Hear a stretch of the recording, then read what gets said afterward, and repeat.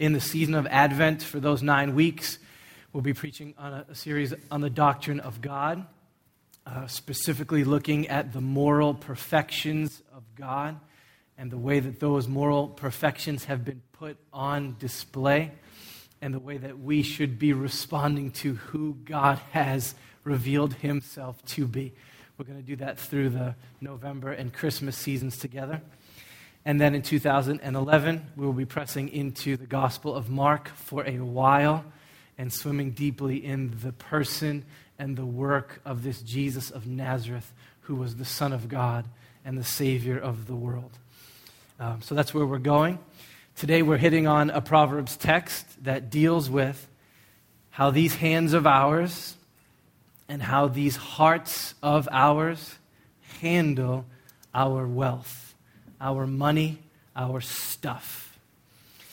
This is one of those topics that churches get really gun-shy with and avoid talking about and stay away from as often as possible. I've gotten them back-to-back here 2 times in a row. We preached on something that you will rarely hear preached on last time I was in the pulpit with you guys, abortion. And today we're keeping it steady with difficult topics, and I'm going to be talking to you about your wallet, your bank account, your wealth, and your money. We think that it's crazy that a church would have any trepidation about addressing this from the pulpit into the lives of their people. This is one of those areas that every one of us will be faced with every single day of our lives. It is a journey that is just littered with potential pitfalls all the way along the way. And it is one of these places that we just have to get it right if we are going to be a community of gospel people. Jesus knew this. This is why our Lord Jesus talked about money, finances, wealth over and over and over again. Brent read the words of Jesus to us earlier from Matthew's gospel. No one can serve 2 masters, for either he will hate the one and love the other, or he will be devoted to the one and despise the other.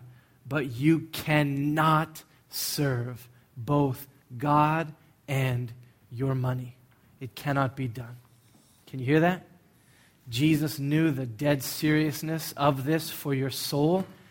Our hearts have got to be undivided in their devotion to our Lord. And wealth, the Bible sometimes calls it mammon. Money is one of those false gods, those idols that will sneak in there and demand your devotion and your worship and pull you away from Christ. My prayer for you guys this week has been shaped by 2 Corinthians chapter 11. If you don't know how to pray, what to say when you pray, find a Bible, find some text in there, and begin to pray those themes and words back to God. When I run out of things to pray for you, this is what I do. It's actually become a habit of mine. And the text that was helping me to pray for us this week is 2 Corinthians 11.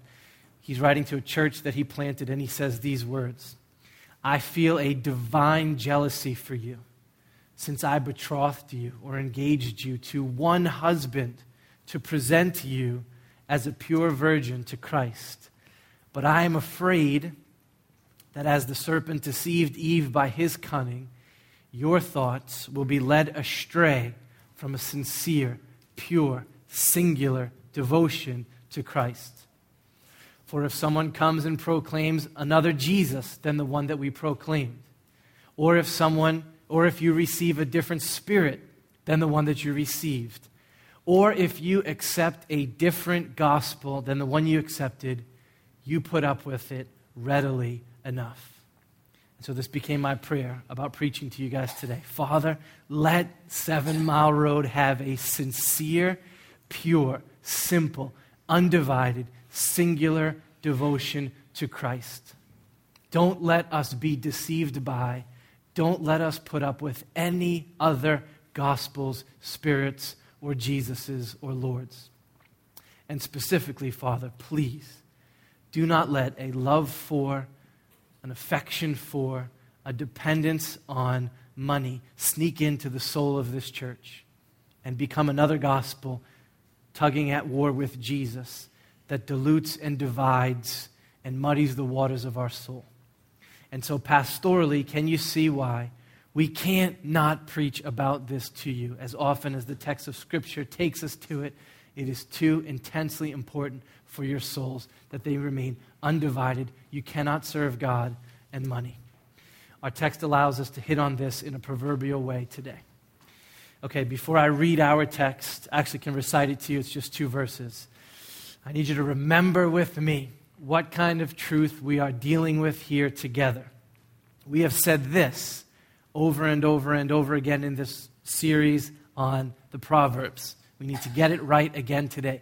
We are preaching through older covenant writings called the Proverbs. And one of the marks of the wisdom of the Proverbs is that it is proverbial truth. Proverbs, proverbial truth. Okay, it's kind of warm in here, but you guys are sticking with me. I might have to dance around a little to keep your attention. All right, so what does that mean, proverbial truth?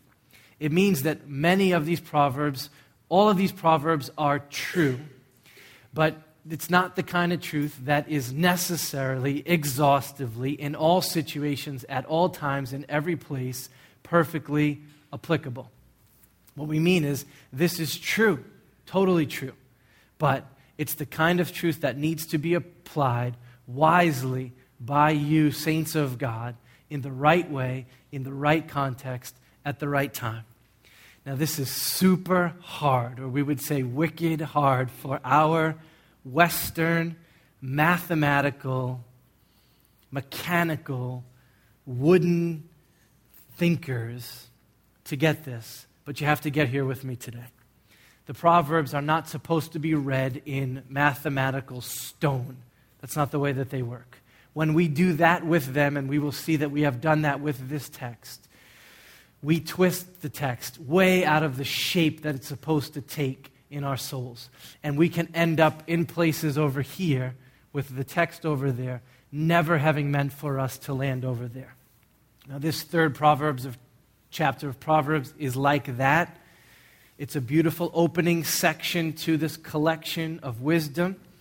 Solomon is making these broad, sweeping statements to his son, compelling him to pursue and get wisdom.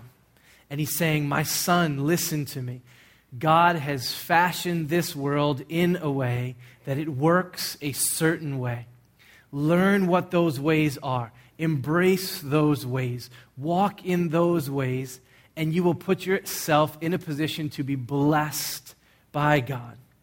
And so we too, like the son who first received these, should hear these texts in that spirit and hang on to them by faith, without losing sight of the fact that proverbial true is not mathematical true. All right, let me give you one example, and this will start to make sense. Here we go. At the start of the 3rd chapter, he writes this: my son, do not forget my teaching, but let your heart keep my commandments. For length of days and years of life and peace they will add to you. Proverbial truth. All right, now question. Does that text in your Bible guarantee that every single Christian who follows Jesus with a sincere heart is going to live to be 96, 97, 98 years old? Or even into the AARP times? Is it a guarantee of truth like that? Does that text guarantee that every one of us who serves Jesus from a sincere and devoted heart is going to live a conflict-free life? No. There are circumstances where the truth of this proverb will not necessarily be the case in a specific situation. Sometimes awesome 11-year-old children who love Jesus with all of their heart die tragically at a young age. Sometimes war breaks out and thousands of godly young men, 20 years old, 23 years old, 27-year-old, are killed because of the lack of peace in a conflict. We all know faithful believers whose days were cut short because of the fallenness of this world. So does that mean that the proverb is not true? That length of days and long life is not something that comes for those who get wisdom and fear God and walk in His ways? No. What does it mean? It means that this is proverbially true. It's telling us, here's how God's world basically works. All other things equal, if you hold fast to his commands with a sincere and pure devotion to him, embrace his wisdom, stay far away from folly and sin, you can expect a long, blessed, peaceful, rich life in service to him. Of course, there are exceptions, but those exceptions do what? They prove the rule. The time when we go, whoa, that is outside of the norm, shows that the norm, proverbially true, is the blessing of God and fruitfulness and long life for his people.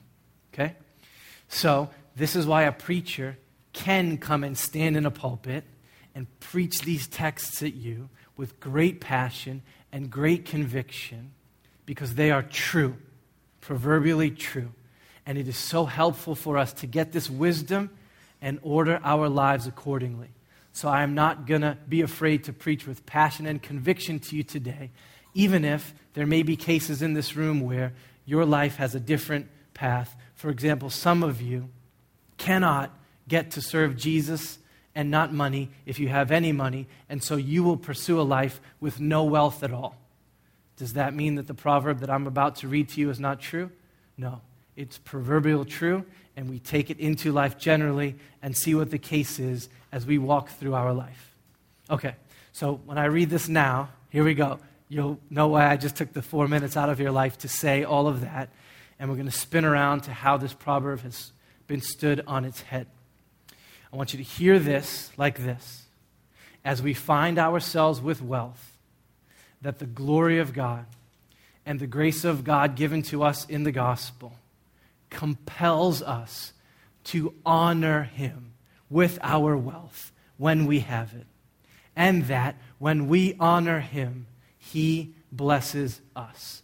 Let's swim in that proverbial truth today. Here's the text from Proverbs 3, 9-10. Honor the Lord with your wealth and the first fruits from all your produce. Then your barns will be filled with plenty, and your vats will be bursting with wine. Okay, let's pray. Father, I pray that in your grace you would speak clearly to us. Our hearts are so easily muddied and divided. I pray that you would make us a people of a singular and pure devotion. We have an altar that we worship at. We have a gospel that we believe. It's the gospel of materialism or consumerism.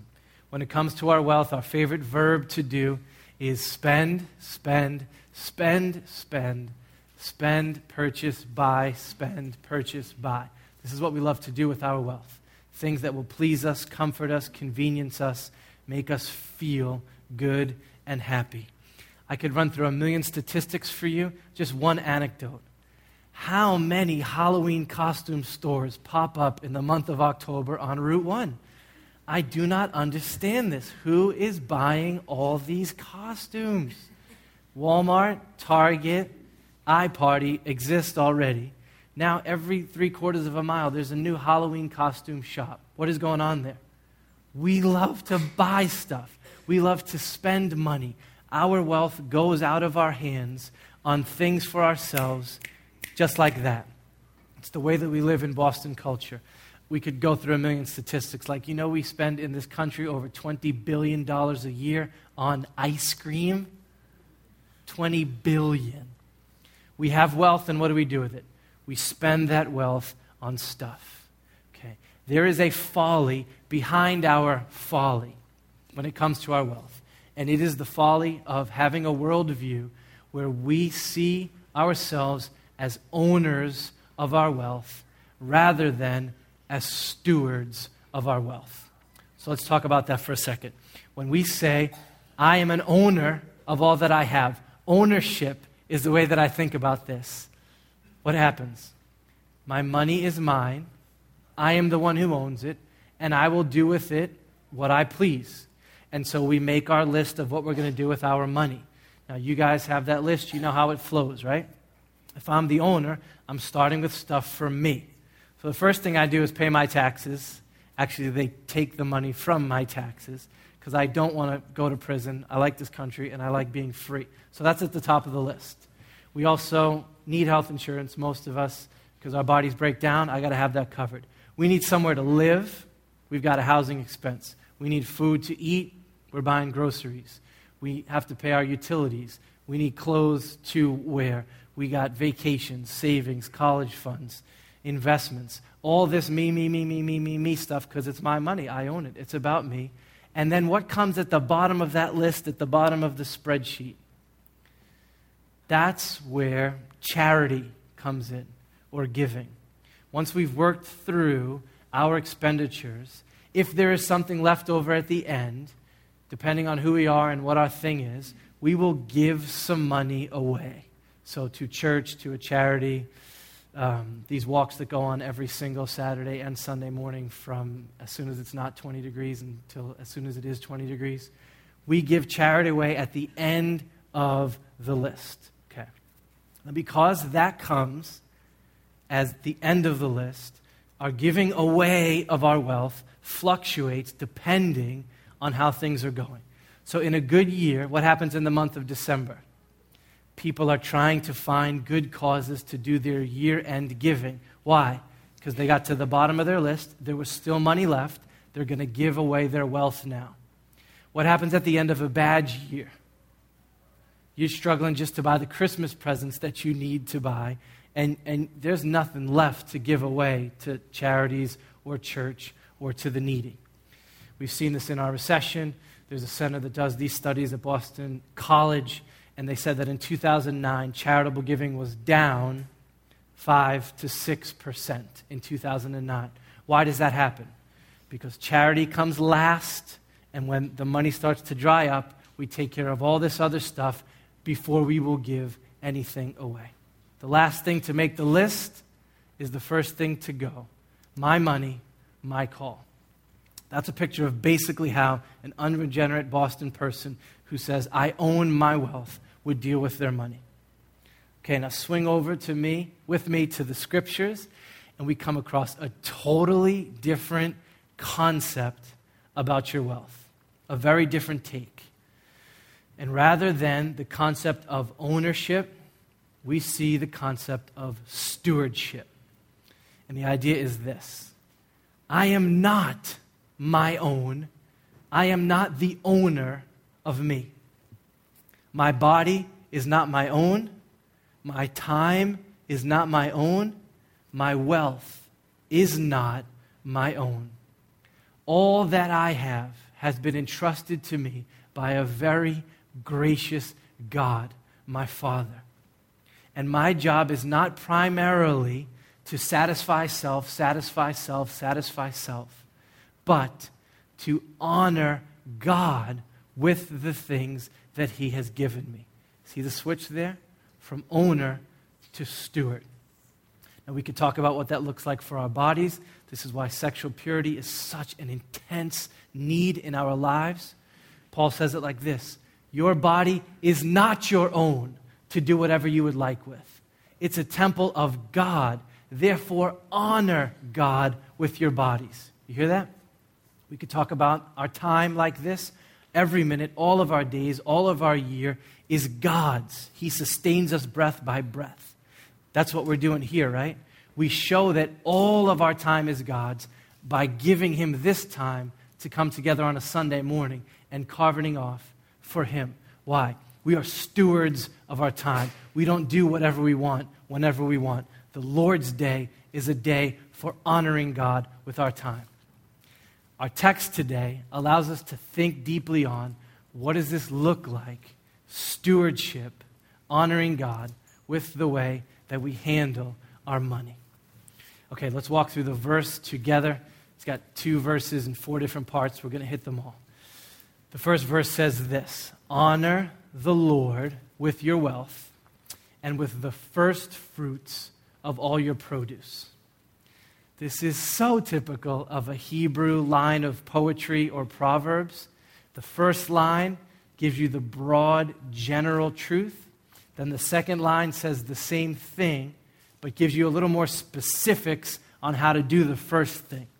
So let's hear the first broad truth, and then we'll hear the second specific way this looks. Honor the Lord with your wealth. Let's deal with all these words. Honor. This is that Hebrew word that sounds something like kabod, and it literally means weight. It's where we get the idea of glory, honor, wonder, worth, value. So Solomon is saying to his son, honor, or show respect to, or show how valuable it is, or give glory to, or hold in high esteem someone who is great and weighty and glorious and worthy. That's the command. And it's not just honor in the recesses of your own soul or your mind, but honor by showing. In other words, show off to anybody who's paying attention how glorious and weighty and valuable someone or something is. Honor is an external display, a show of your conviction that someone or something is glorious. Honor the Lord. Okay, whenever you see the Lord in the older covenant scriptures, think right away of our gospel or their redemption from Exodus, which prefigured the gospel of Jesus Christ. The Lord is a personal name. This is how God revealed himself to Moses just before he freed his people from slavery. The Lord is the covenantal name of God. That means that when you hear the Lord, right away you think, God of all grace, God of all mercy, God of all patience, God of all kindness, who rescued us from slavery and brought us into a beautiful land and has given us life and has done this on his own accord, even though we didn't deserve it. The Lord, Yahweh. Honor your covenantal God because of the grace that he has shown to you. And the third word is wealth. Honor, show off how great is the Lord, the one who has shown you grace, with your wealth. Okay, in these days there was no money, no coins, no euros, no dollars. Your wealth was whatever your lands or your flocks produced for you. So we're talking cows, bulls, land, grain, oil, wheat, wine. You tracking with me? Stuff equaled wealth. And so the command is, when you have wealth, give that wealth. And in giving that wealth, you honor the Lord who has shown you such grace. I could say it like this. Part of the reason that wealth exists, that God has allowed you to have crops or herds or vineyards, is that it gives you an opportunity to show off for anyone who's looking how great and worthy and valuable he is. Have you ever thought that way about your wealth?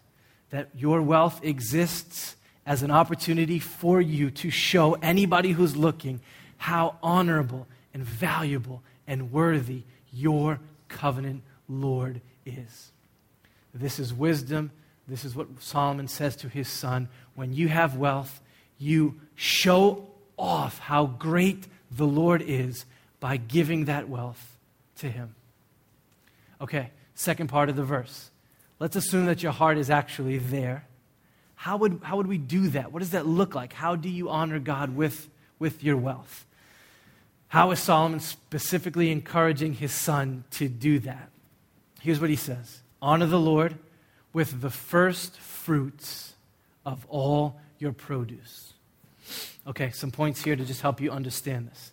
First of all, this first fruits idea means that Solomon is commanding his son to participate in a religious festival that they would have of giving some of their wealth to the Lord.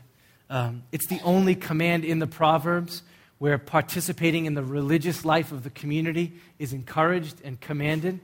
This is it right here. Here's what would happen. At the harvest, when you were finished bringing in all your grapes, all your grain, all the fruit that your fields would have developed for you, the very first thing that these people did was to have a huge worship celebration when they would bring with them buckets of wine, barrels of grapes, things that you hold grain in, whatever those are, lots of those things with grain in them, all together to the place appointed for them to worship. Think of it like this. If you were a part of this culture, you were wicked rich on one day of the year. And that was the day when you finally sat down and your harvest had come in. Your wealth was everywhere. Think 52 paychecks showing up in the mail at once. Boom! Plus your Christmas bonus. Think of that day when wealth is just overflowing in your bank account. In this case, overflowing in their barns and their vats. They had wealth on this day of the harvest. And what was the very first thing that the people of God did when they received this wealth? They honored the Lord by coming together in worship and tithing or bringing to the Lord some of the wealth that He had enabled them to gather. Okay? All right, so that's the festival of weeks, it was called, bringing the first fruits of your harvest. All right, and when they did that, it was always that weird word, first fruits, or always the very best of the harvest that they had brought in. As you read the Older Covenant, you will see first. Every time you see the word first, you know that it was the thing that was set apart as holy or devoted to God. So the first son is born, he is set apart as holy to God. When their animals would give birth, the first calf that would be born would be kept special for a sacrifice of the firstborn to God. Holy, different, special.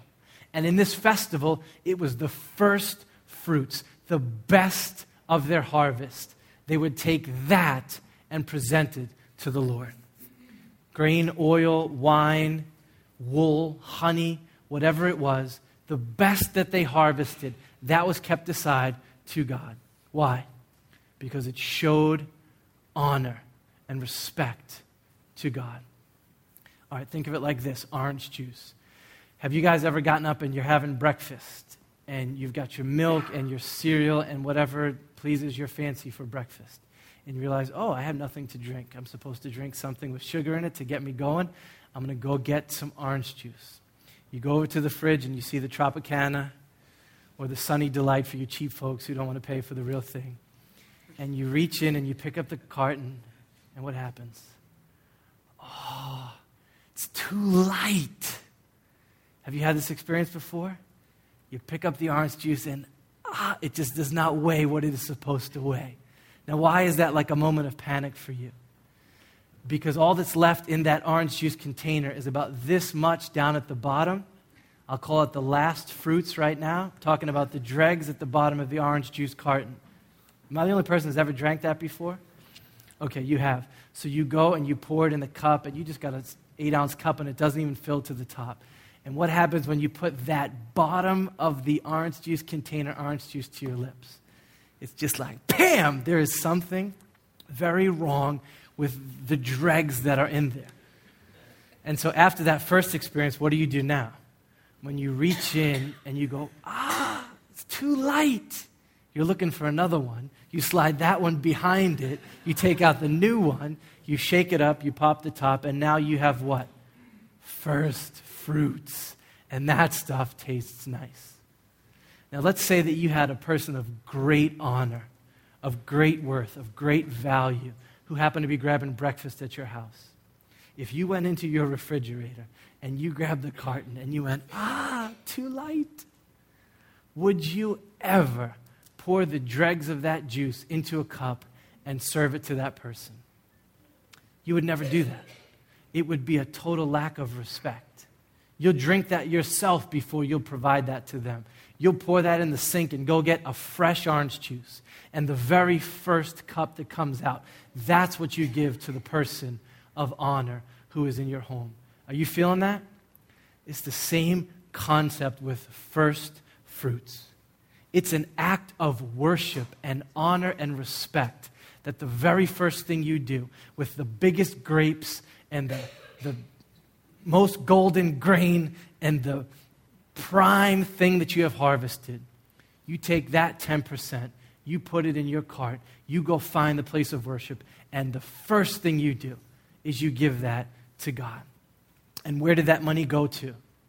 They would come to that time, they would give their first fruits, it would come into the place of worship, and it would be given to the Levites, who were the priests, who did the work of the covenant for the people, and it would be given to the widow and to the orphan.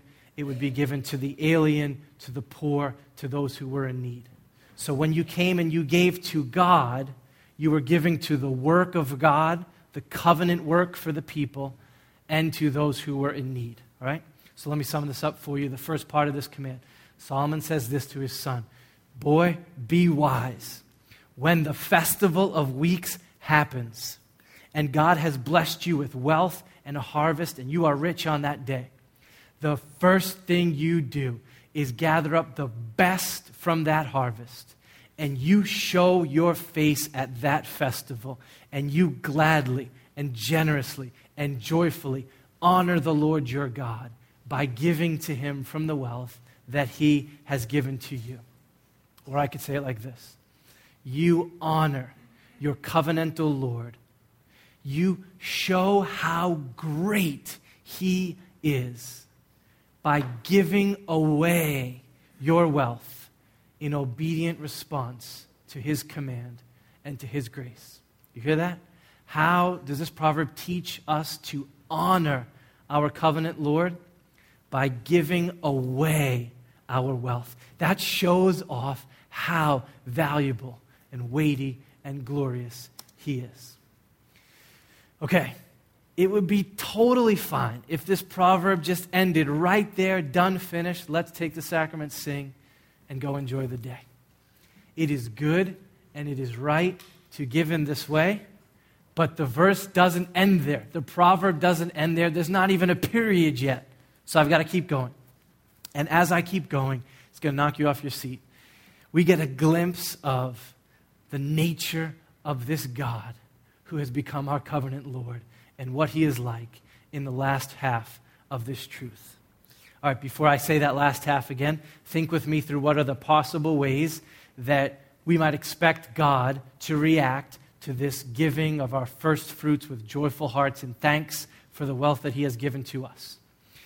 Well, he could be the kind of God who's just so busy and he has so much going on that he just doesn't really notice and he just expects you to do it and you would just come and do it and receives it, but there's no real paying attention of God to this act of obedience on our part. Would that be okay? Totally fine. You should be giving this way. If God was busy and he missed it, or if he just assumed it would be done and the proverb ended here, no complaints in this room. Or he could be the kind of God who's counting the pennies and counting the grapes and wanting to make sure that every last one is in. Or it could be the kind of God that has his checklist and is waiting for you to come, and when you come, he pats you on the head and checks it off. Any of those things would be fine. It is right to give in this way. But that is not the way that this verse ties these things together. You're going to be astounded when you see what happens. We have come, we have honored the Lord who has given us all things, salvation and grace. We have given him just a small portion of the wealth that he has given to us. Now, how would we expect him to react? Not do much, just say good job, just be pleased with it, and the paragraph ends there? No, listen to this. Then your barns will be filled with plenty, and your vats will be bursting with wine. That these things are tied together should just knock you guys right out of your seat. What kind of God is this that we serve in the gospel, in covenant grace? He blesses us covenantally with salvation. He unites himself to us by his name. He requires that we respond to his gospel kind of grace by gladly and generously giving back to him a small part of what he has enabled us to earn. And then, when we do what is right and obvious and required, he ties to that obedience blessing, so that when we give, we receive. And when we keep giving, we keep receiving. And when we keep on giving, we keep receiving. That word plenty there is the Hebrew word sabah. It means abundance, excess. You can't store it. You ran out of room. It's like the clothes in my girl's room. Sabah right there. It's everywhere. 10 closets would not be enough for these 2 little girls. Plenty, overflowing. The words in here are plural to show the nature of the blessing that God gives to his people. Vats bursting with wine. That word is to breach or to overflow. So you'd have these big vats where you put the new wine in, the grape juice that needed to ferment. God's going to bless you so much, you're going to run out of vat space. There's going to be spillage of your new wine everywhere. This is how God works. He is always tying blessing to obedience. He ties them together. And so here's how this works in this Proverbs. We give, we honor God. When someone sees that, they will say to themselves, who is this God that these guys serve? That they give of their wealth. They give of it. We give obediently with grateful hearts. And tied to that, God gives to us. And we give to God. And he gives to us. A beautiful circle of grace received, grace responded to, and grace received. Blessing for you. As you open your hands and give, you're not going to run out of money or provisions for yourself. We give knowing the nature of our God who loves to bless us abundantly. Okay, now because our hearts are just so jacked up, we in our day, especially 2010 Boston American church culture, we have taken this beautiful proverbial truth that is all about God and how we get to show off the glory and the worth and the grace and the generosity of God by being a people who love to give their wealth away. That's what this proverb is about. And we have turned it on its head, and we have made these 2 verses into a get-rich-quick scheme that becomes all about us. Okay, have you guys heard this text preached in that way? It goes something like this. Jesus, your covenant Lord, but they wouldn't say it that way. Jesus wants you to be rich. And I mean Rolex rich, multiple homes rich, Benz rich. You have your own airplane rich. That's the new mark. Your own airplane rich. Wow. And he has a mechanism for getting you rich. And that is by you giving to the church or giving to my evangelistic ministry or giving so that, because it will trigger him giving back to you. Hey, Proverbs 3 says it in black and white. If you honor the Lord with your wealth, with the first fruits of all your produce, then your barns will be filled with plenty of grain, and your vats will be bursting with wine. And that's how we preach this text. Do you guys see what happened to our motivation right there? It went from being all about the worth and the weight and the glory of God and honoring him to being all about ourselves and the stuff that we can accumulate. And we go even as far as to say this: my getting super rich, your getting super rich, honors, kabods, Yahweh, the Lord. You will get to point to all your stuff and say, look how great God is that he gave me all this stuff. Do you see what has happened in here? We stuck this on its head. Suddenly a proverb that says, we show off how great God is by giving away wealth has now become what? A proverb that says, we show off how great God is by accumulating wealth. Can everybody see that that misses the heart of this text? It's not true. No one has ever stopped and looked at a pastor's big house, big car, big yacht, big airplane, and walked away saying, wow, God must be incredibly valuable, incredibly worthy, incredibly glorious. No one has ever driven by a church and looked in the parking lot and saw a fleet of luxury cars and said to themselves, wow, their covenant, the Lord, must be something else, something so valuable and worthy and magnificent and glorious. They see the airplanes and the cars and the houses and the accumulating of stuff all the time. All they have to do is throw on their TV, take a walk around their neighborhood, look into their own hearts. The accumulating of wealth is nothing new. But if you show them a community of people who gives away 10, 15, 20% of their wealth, of their income.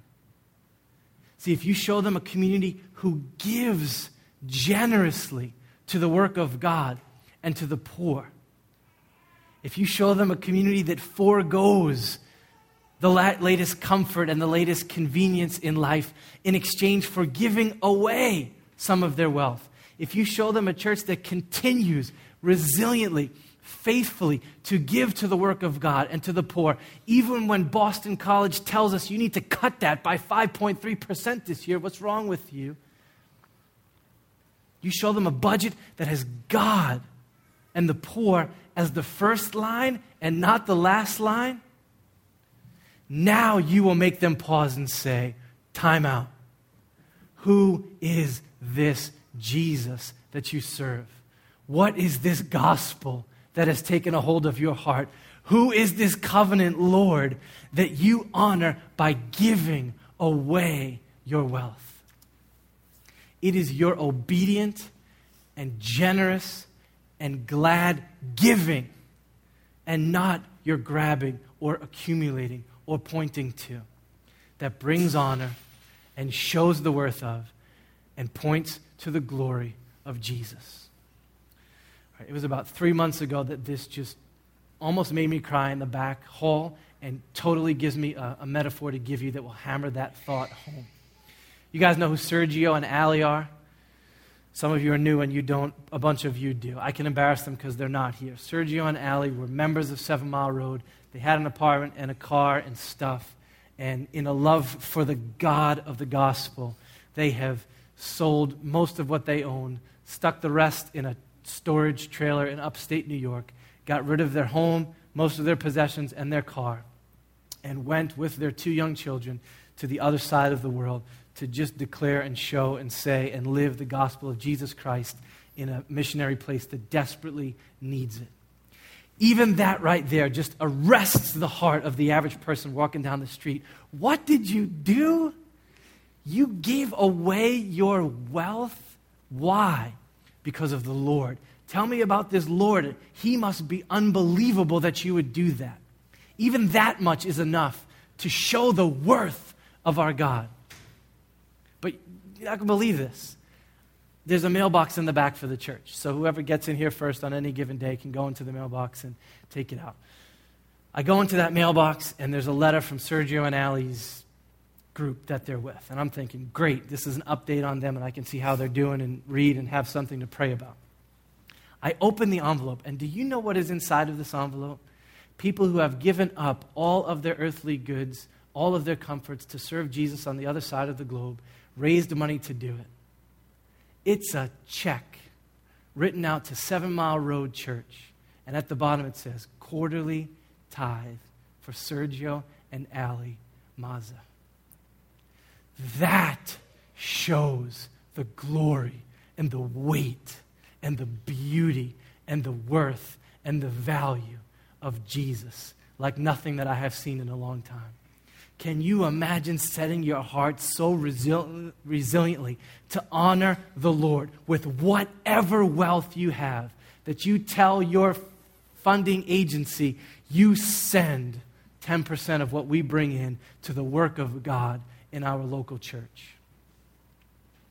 Someone sees that, and they have seen the worth, the glory, the beauty of God. That is how you honor the Lord with your wealth. All right, let's translate this into our day for you guys right now. First thing is this. You have to decide who your Lord is. You have to decide who it is. It cannot be your wealth and the Lord Jesus Christ. It is one or the other. Man, there is no contest in choosing God's right there. If it is Jesus and you have received his grace and his work for you and the benefits of his gospel and the life that he gives in his name and the forgiveness of sins, if Jesus is your Lord, you should have this new deep desire to honor him, to show off how glorious he is in all that you have, because you are a steward of those things. And you should have a desire to show off the glory of Jesus by giving away your wealth. That's how you do it. And so, if Jesus Christ is your Lord, do not fail to participate in the communal giving that we do as a congregation, as a church, to the work of God here and to the poor that we give through the budget of the church. You guys are not farmers. You're not going to get a harvest sometime later this month and come dump a vat of wine and a bucket of grain in here. We don't get hung up on what time you do this or what your pace is with you do this. Some of you guys get paid weekly, some of you bi-weekly, some of you monthly. I'm impressed at that. You figure out how to have money at the end of the month. Some of you guys are on seasonal jobs. Whatever the pace is, the wisdom stands. Don't fail to be a part of the people of God coming and giving gladly and generously to the Lord. You are giving to the priesthood work of the old covenant in its new form, the work of the gospel being declared, disciples being made, evangelism being done. You come and you give gladly and regularly to the work of God in the life of our church and to the poor as God leads you to those places and those people of need. Honor the Lord with your wealth. Honor the Lord with your wealth. And do it first. Do it with the first fruits of what you earn. So don't miss out on being counted among those who give in the life of this church. And don't have God's work of the gospel be the last thing that you get to if you have enough money at the bottom of your list. So there's a lot of people in this room who just simply do not give enough to the work of God and to the poor. And you know what trips you up? You start with yourself and all this other stuff, and then you wait to go, so let's see what I can do down at the bottom. You've got it backwards. Instead, take a holistic view at your life and your wealth and what God has given you and say, let me think first about what would be faithful giving to God, what would show off his glory. If you begin there, the things that are tripping you up from giving will be gone if you embrace the idea of God first, right away, as soon as the harvest comes in, joyfully, gladly giving to God. Again, we're not legalistic about what that amount is supposed to be for anybody. I read it like this. I think this is good. The law dealt with us as children and prescribed the exact amount.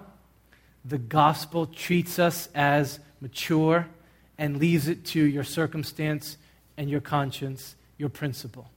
In other words, in the older covenant, it was easy. If you had 100 figs, you put 10 figs in a bucket, the best 10 you could find, and the math was easy. That's faithful giving. In the new covenant, some of that language fades into being about your heart. Now, what does a heart do when I say that to you, that a tithe is not necessarily a legal percent to please God? See, here's how screwed up you are. You know what goes through your heart? Because this used to go through mine. Sweet, I can do less than 10% and God will still be happy with me. That's what our heart thinks. So when we say there's no legalistic amount, we don't want you running to, great, how little can I give and still have God give me vats and grain and that old stuff Matt was talking about there. See what's wrong with our hearts? No, that's not what we're saying. We're saying, give generously, give joyfully, give in a way that if someone saw you give, they would go, time out. You're giving away your wealth to this Lord. Who is this Lord that he is so worthy and so glorious that you will part with your stuff for the good of his name, for his work, for his people, and for the poor? You see how that works? So we would encourage you not to give as little as you can, not to think about giving last, but to say, no, I have one Lord, a sincere, singular, pure devotion to Christ. I'm going to look at my wealth. I'm going to honor the Lord with my wealth. I'm going to do that in a way that doesn't minimize it or do it at the end, but do it right away and first. And what's the incredible, ridiculous last thing I get to say to you today? Tied to that obedience, tied to that generosity, tied to that kind of a giving, honoring spirit is this proverbial promise that God will bless you abundantly. Man, there is no reason for us not to be the most generous people in the world. The covenant God of grace has given us salvation and given us wealth. We get to show off how glorious He is by giving gladly right away from our wealth to His work. The only way you will do that is if God changes your heart and you begin to believe these truths to be true. And so that's what I'm going to pray for right now for you guys. Father, I am the first person in the room to say, I am a Western man with a mathematical, logical mind.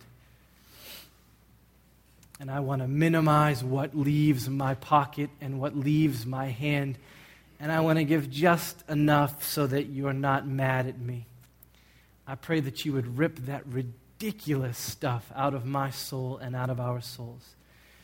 I pray that instead we would have new hearts that seek to honor the Lord with our wealth and to do it by giving generously right away from the first of what you have enabled us to earn as income and to have as wealth.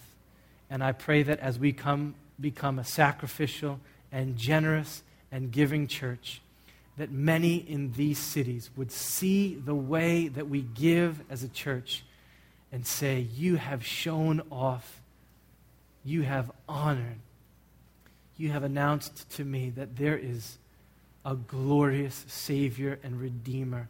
His name is Jesus, and He is even worthy of my wealth. Father, we want your name to be known. Would you convince us that the way that we give can honor you and show you off? Hear my prayer for our hearts. Give us a single, simple, pure devotion to Christ with every single thing in our lives, including our wealth. Hear my prayer and answer, I pray. Amen. Amen. When we come down to the table, we come down to bread.